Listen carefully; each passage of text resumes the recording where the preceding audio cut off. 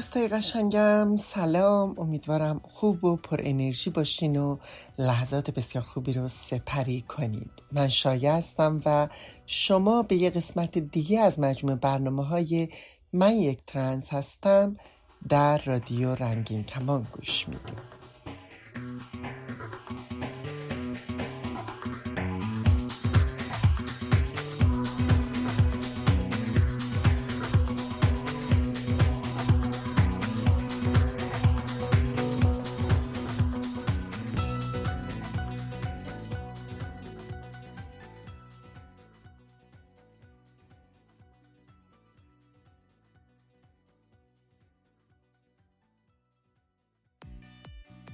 سلام، امروز من با همراهی رونقیان و آرمان عزیز مهمان خانه‌های شما هستیم. این ماه ژوئن، ماه افتخار رنگین کمانی هاست. توی این ماه در اکثر نقاط دنیا جامعه رنگین کمانی، کنشگران، فعالان و حامیان اونها که همه انسان‌های برابری خواه یا آزادی خواه هستند، جشن‌ها و رژه‌ها و فستیوال‌های افتخار برگزار می‌کنن. امروز به همین مناسبت شایا گلدوز، زن ترنس و فعال حقوق رنگین کمانی‌ها از کانادا همراه ماست. از شما هم می‌خوایم که با شماره‌ای که در تصویر می‌بینید تماس بگیرید و از تجربیات خودتون به ما بگید در رابطه با تغییراتی که در شما رخ داده از طریق آشنایی با دوستان رنگین کمانیت.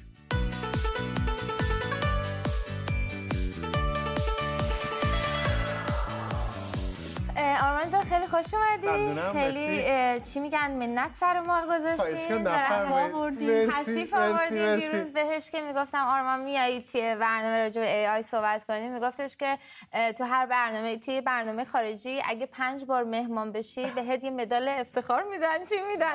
و گفتم چند بار اومدی؟ گفت 4 بار. دفعه بعد مدال من بعد من ستاره‌مو میخوام روی سینه باشه آماده کنیم. رونق قولشو میده از من. آره، البته یه لباسی هم که پوشیدی آسمان پرستاره ون گوگ، خودش ستاره زیاد داره. آره، ما از سری 4 پس به تو دادیم. بچه‌ها این بخش از خبر رو اگر اجازه بدین با اخبار مربوط به رنگین کمانی ها و مهمان عزیزمون می‌خوایم شروع کنیم با اجازه شما، بعد برسیم تو بخش بعد به AI و با یک خبری شروع کنیم که این چند وقت خیلی سر صدا کرده و مهمونمون هم در موردش صحبت خواهد کرد.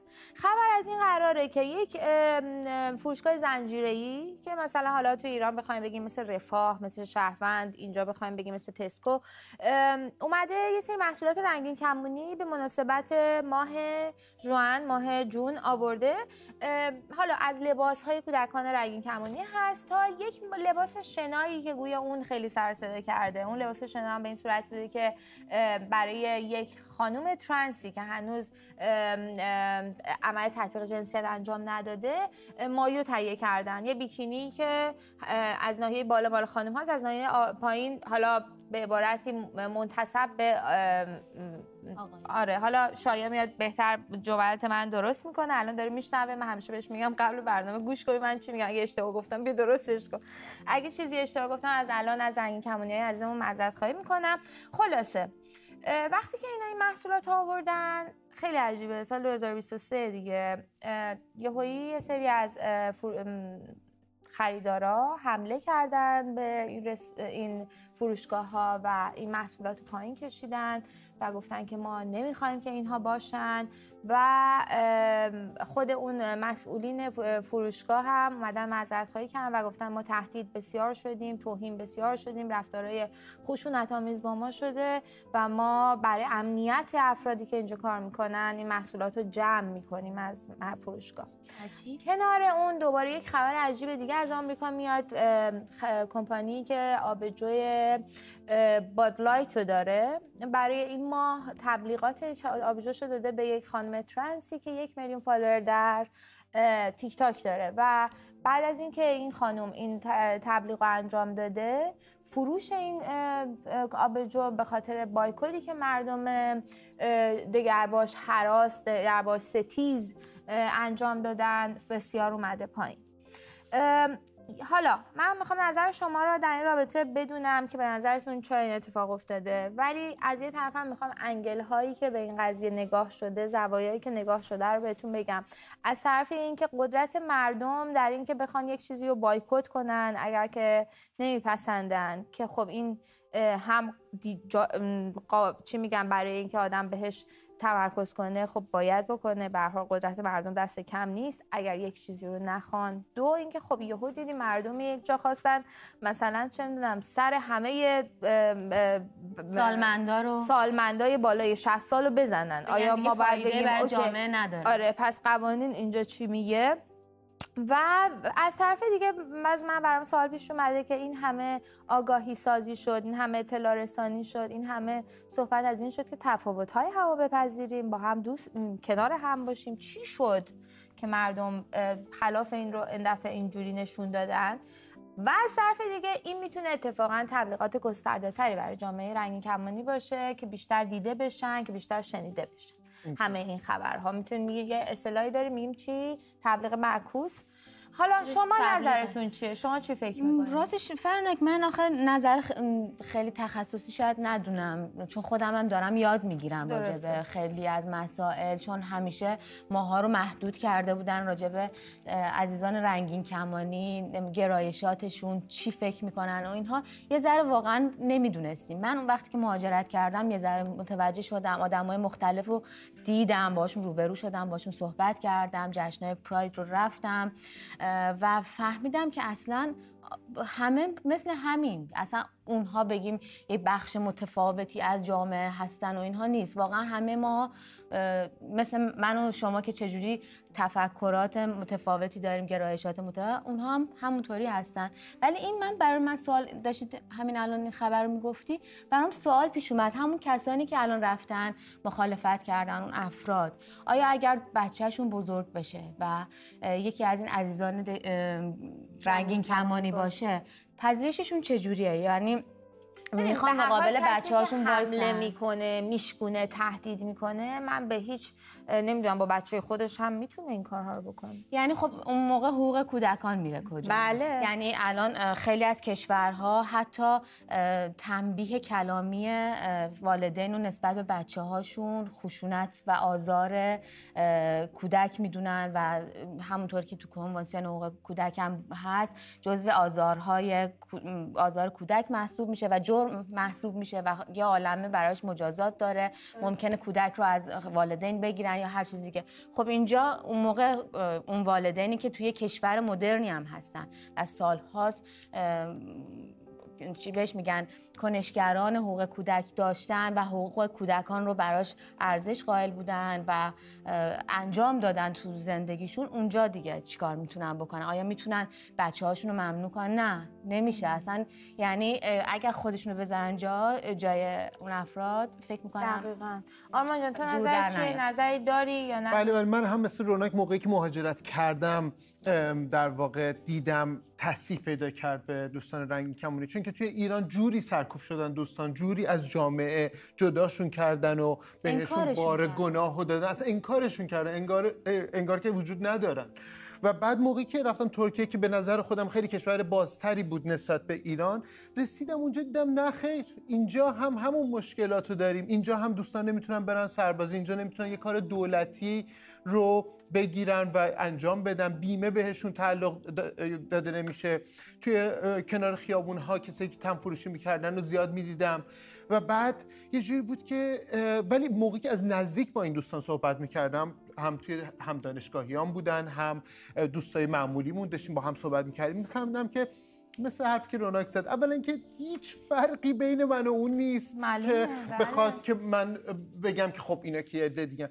و نه تنها اینطور نبوده، بلکه یه چیز مثبتی رو من می‌دیدم که تو بقیه نیست و اون هم همین ابتدای صحبت شما گفت فرنک عزیز که آدمای آزادی خواه‌تری هستن، مثل ما ایرانی‌ها که چطور توی کشورمون اینقدر سرکوب شدیم به لحاظ اجتماعی و سیاسی که هممون دیگه این تفکر آزادی خواهی رو قشنگ تو درون خودمون جا انداختیم که اون نیست داستان، ما باید بریم دنبال چیزی که واقعاً همه انسان‌ها حقشونه و این رو ازشون یاد گرفتم. نه تنها هوموفوبیا، ترنسفوبیا رو از خودم خالی کردم و از بین بردم، بلکه رسیدم به این که ازشون یاد بگیرم و چطور رفتار کردم و چطور میتونی مهربون باشی، چطور میتونی حرفای خودتو بزنی ولی هویت خودت هم نبری زیر سوال. و به خاطر اینکه آدمای دیگه یه جور دیگه نگات میکنن دلیل نمیشه که تو مشکلی داری انکار کنی. دقیقاً.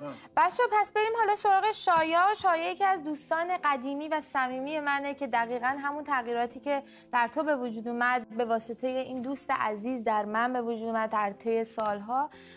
شایا جان سلام، خوش اومدی به سمت ما. قربونت برم. فرانکم سلام. آرمان جان، روناک جان سلام. سلام به بینندگانتون که ما رو میبینن. مرسی که امروز من دعوت کردید، مرسی که این فرصت دادید. مرسی که دعوت ما رو قبول کردید جان قربان. شایا جان تو در رابطه با اون 2 تا خبری که الان در موردش صحبت کردیم تو نظرت چیه؟ تو چی فکر میکنی؟ فرانک ببین این خبرهای این چنینی کم نیست. حالا بعضیاشون خیلی بولد میشه، پررنگ میشه و خب بعضیاشون شاید هرگز شنیده نمیشه، اما این نشون میده که رنگین کمانی فوبیا هنوز هم در جوامع وجود داره، حتی جوامع غربی، جامعه مثل آمریکا که اصلا جنبش رنگین کمانی ها از اونجا شروع شد. متاسفانه جامعه آمریکا با وجود قوانین حقوق بشری فراوانی که داره، اما جامعه بسیار سنتی و مذهبی هست. نه فقط در مورد گروه های جنسیتی. شما میبینید که مثلا چند وقت گذشته بحث و تجمعات و اعتراضات سر پایان خودخواسته به بارداری بود در جامعه مثل آمریکا که خیلی عجیب بود این پسروی در طی بعد این سالها. در مورد رنگین کمانی ها هم اخیراً می‌بینیم که جامعه آمریکا یک سری قوانینی رو داره وضع میکنه، البته در برخی از ایالت‌ها که یک پسروی به حساب میاد. حالا من سیاستمدار نیستم، نمیدونم که مثلا دلیلش اون حزبی هست که خیلی مثلا روی کار هست یا اون تفکرات سیاسی دولت حاکمه، اینها رو من نمیتونم تحلیل کنم، اما این نشون میده که این ایراد در جامعه مانند آمریکا هم وجود داره. اما اگر سرکوب و خشونت به اندازه مثلا خاورمیانه یا مثلا ایران، افغانستان نیست، قوانین بازدارنده‌ایه که باعث میشه افراد نتونن همدیگر رو مورد تبعیض و خشونت قرار بدن و نتونن حقوق هم رو ضایع بکنن.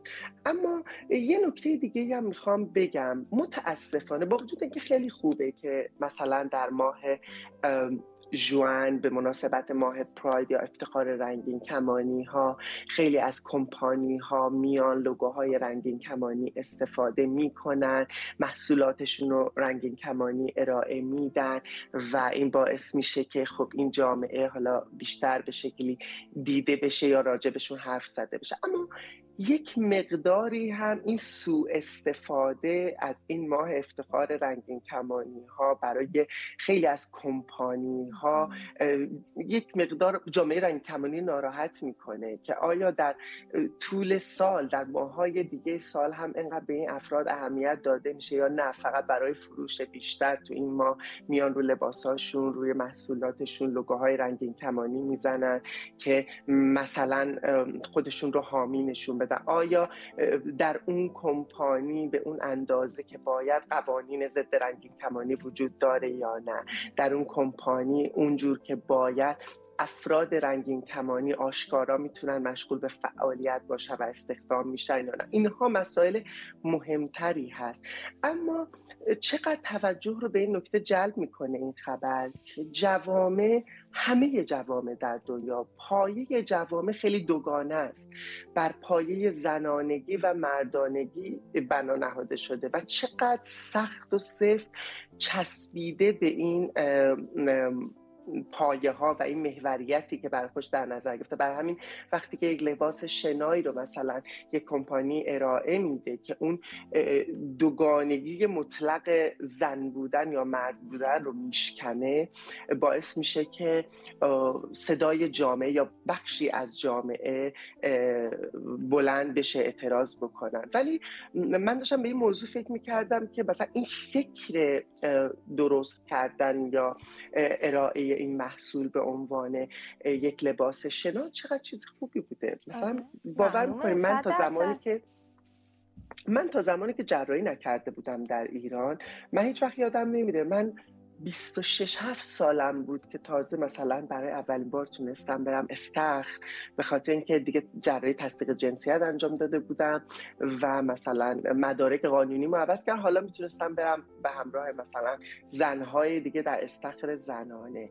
ولی خب مثلا من چرا باید تا اون سن از استخر رفتن یا مثلا شنا کردن و اینا محروم می بودم؟ لباس مناسبی برای من نبود، مورد انتقاد قرار می گرفتم. حالا بماند که ما تفکیک جنسیتی هم داریم که این کار خیلی سخت‌تر میکنه، اما میخوام بگم که سعی میشه به اون سمت پیش روی بشه، از این دوگانه ها خارج بشی، اما همچنان جامعه مقاومت میکنه و این مقاومت هم هیچ راهی نداره به غیر آموزش، دادن اطلاعات و عقب نشینی نکردن. شاید مثلا اون کمپانی نمیبایست این محصولی که ارائه کرده رو جمع میکرد، به این دلیل که به همون میزان که شاید مخالف داشت، به همون میزان به افراد زیادی کمک میکرد. خیلی از افراد میتونستن اون لباس رو بخرن و ازش استفاده بکنن. ولی خب متاسفانه من فکر میکنم اینجا نشون میده که سود کمپانی ها براشون مهمتره و همیشه همینطور بوده متاسفانه. منم از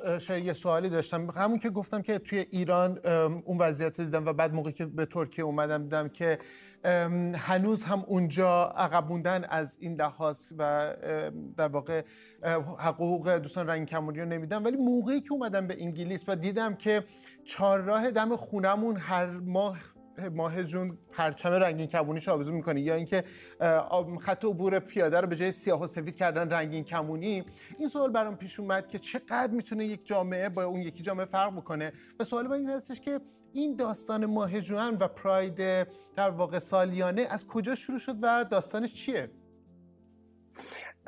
مرسی آرمان جون، منو یاد یه موضوع انداختی، اینکه تو ماه ژوئن از این نماد رنگین کمانی استفاده میشه. خب تو کانادا هم خیلی زیاده. کانادا یکی از بزرگترین کشورهای هست که حمایت میکنه از جامعه رنگین کمانی، خیلی دوستدار جامعه رنگین کمانی، از حقوقشون بسیار رعایت میشه. من وقتی به کانادا رسیده بودم خیلی برام جالب بود، یک خانومی در فرودگاه که مترجم بود و کیس ورکر بود اومده بود دنبال من و ایرانی هم بود. حتی با اینکه من یک کیف رنگین کمانی هم رو دوشم داشتم، این خانوم اصلا نمیدونست. من بهش گفتم جامعه LGBTQ+ یا جامعه رنگین کمانی، برایش گفت من نمیدونم. خیلی بر من تجربه آور بود برای کسی که توی کشوری مثلا مثل کانادا زندگی میکنه که تو نماد رنگین کمانی رو همه جا میبینی، اصلا غیر ممکن. اما آدمی که نخواد بدونه و نخواد متوجه بشه و مقاومت داشته باشه نسبت به این چیزا، این اتفاق در هر شرایطی هر کجای دنیا زندگی کنه میفته. اما شایا زیبای من فقط برای اینکه تایمو بدونی، ما 2 دقیقه و نیم وقت داریم. من خیلی کوتاه حرف میزنم. میخوام بگم که این مبارزات از آمریکا شروع شد باز هم و سال 1969 بود که جامعه رنگین کمانی به خاطر اون فشارهایی که پلیس بهشون می آورد و مکانهایی که اینا دور هم جمع می شدن اعتراض کردن به خیابونها، اومدن درگیری‌های زیادی اتفاق افتاد که اون تاریخ در ماه ژوئن از سال بعدش تبدیل شد به ماه افتخار رنگین کمانی ها و یه رژه‌هایی توی شهرهای مختلف برگزار شد. من فقط به خاطر اینکه وقت رو از دست ندم میخوام این حرفمو یه کوچولو تکمیل کنم. این مبارزات در کشورهای مختلف که از آمریکا شروع شد امروزه تبدیل به جشن یا فستیوال شده، برای اینکه جامعه رنگین کمانی میان میگن ما هستیم، به خودمون افتخار میکنیم و جشن میگیرن اون بودن رو. ولی متاسفانه برای بچه‌های ایرانی هنوز اون مبارزه است. ما هنوز داریم مبارزه میکنیم، ما هنوز به اون نقطه‌ای نرسیدیم که بخوایم بودنمون، آزادیمون و حقوق برابرمون رو جشن بگیریم. برای همین حداقل برای ماهایی که خارج از کشور هستیم در مختلف دنیا خیلی خوبه که شرکت کنیم در این رژه‌های افتخاری که برگزار میشه. و میخوام بگم که امسال یک کمیسیونی تشکیل شده از طرف یک سری از فعالین جامعه رنگین کمانی، کمیسیون ایران پراید، که قراره تو برخی از شهرهای دنیا، ونکوور و تورنتو مخصوصا، رژه افتخار رنگین کمانی‌های فارسی زبان یا ایرانی برگزار بشه و ما چقدر با نمادهای رنگین کمانی، با شعارهای زن زندگی آزادی که شرایط ایران و این جنبشی که وجود داشت و نشون بده. من خودم برای این رژه افتخار در ترنس هستم و بعد برمیگردم به ونکوور که چون تاریخش فرق میکنه. امیدوارم که جامعه ایرانی حضور پررنگی داشته باشه. آره، مثل هر سال، مثل سال گذشته که تو درخشیدی، لطفاً برای ما فوتیجاشو بفرست. شاید از من مجبورم با تو خداحافظی کنم. مرسی با ما بودیم. خدا نگهدار. مرسی عزیزم، بچه‌ها خدا نگهدار. قربانت. پارسالم شایا اصلا ترکونده بود توی رژه رنگین کمانی ها. کار درسته. واقعا کار درسته.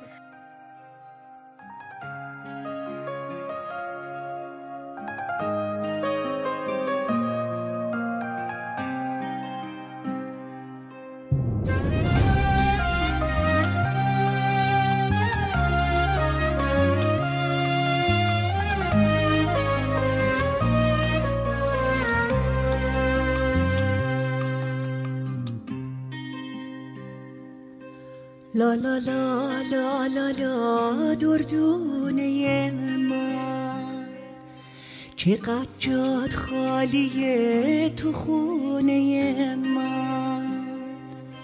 لا لا لا لا لا لا هر وقت دلت خواست غما تو گریه کن رو شونه من. لالا کن زیر بارون ستاره، شاید فردا همو دیدیم دوباره. لا لا لا لا لا لا دردونه من، چقدر جات خالیه تو خونه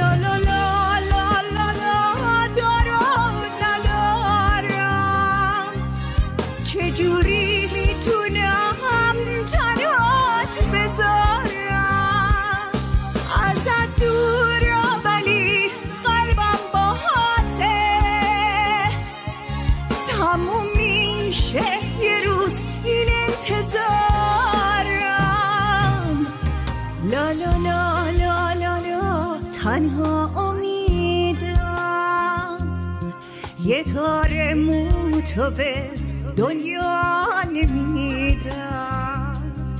یه چیزی داشتی به میگفتی دیشب، نفهمیدم چی بود از خواب پریدم. لا لا لا لا لا لا دردونه من، چقدر جات خالیه تو خونه من.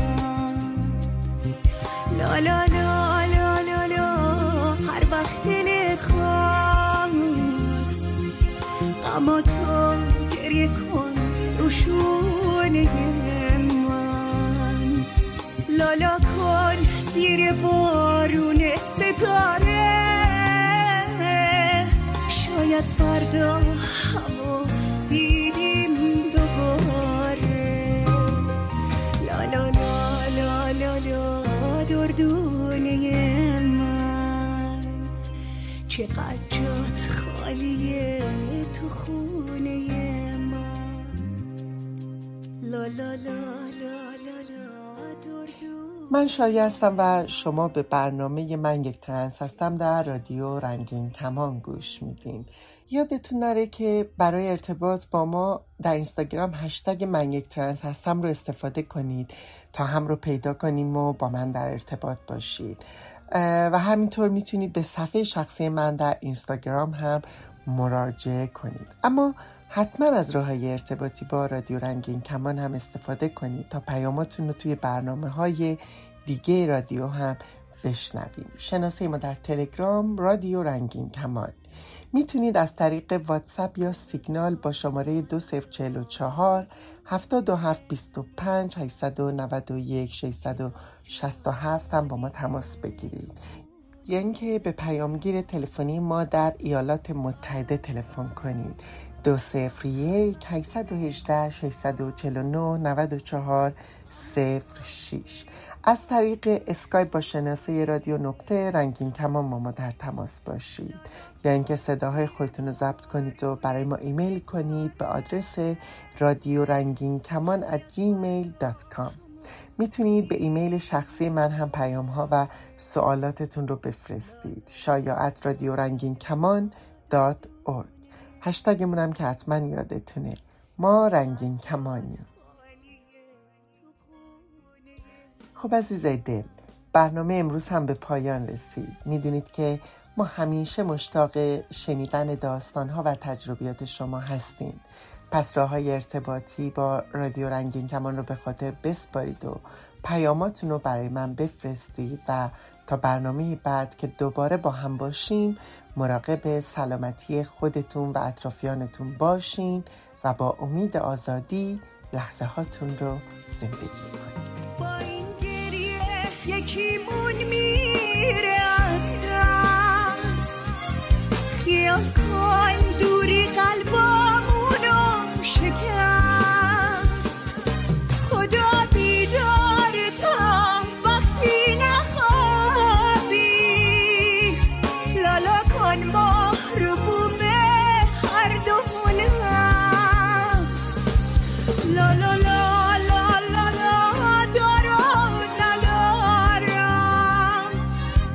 جوری میتونم تنهات بذارم، ازت دورم ولی قلبم باهاته.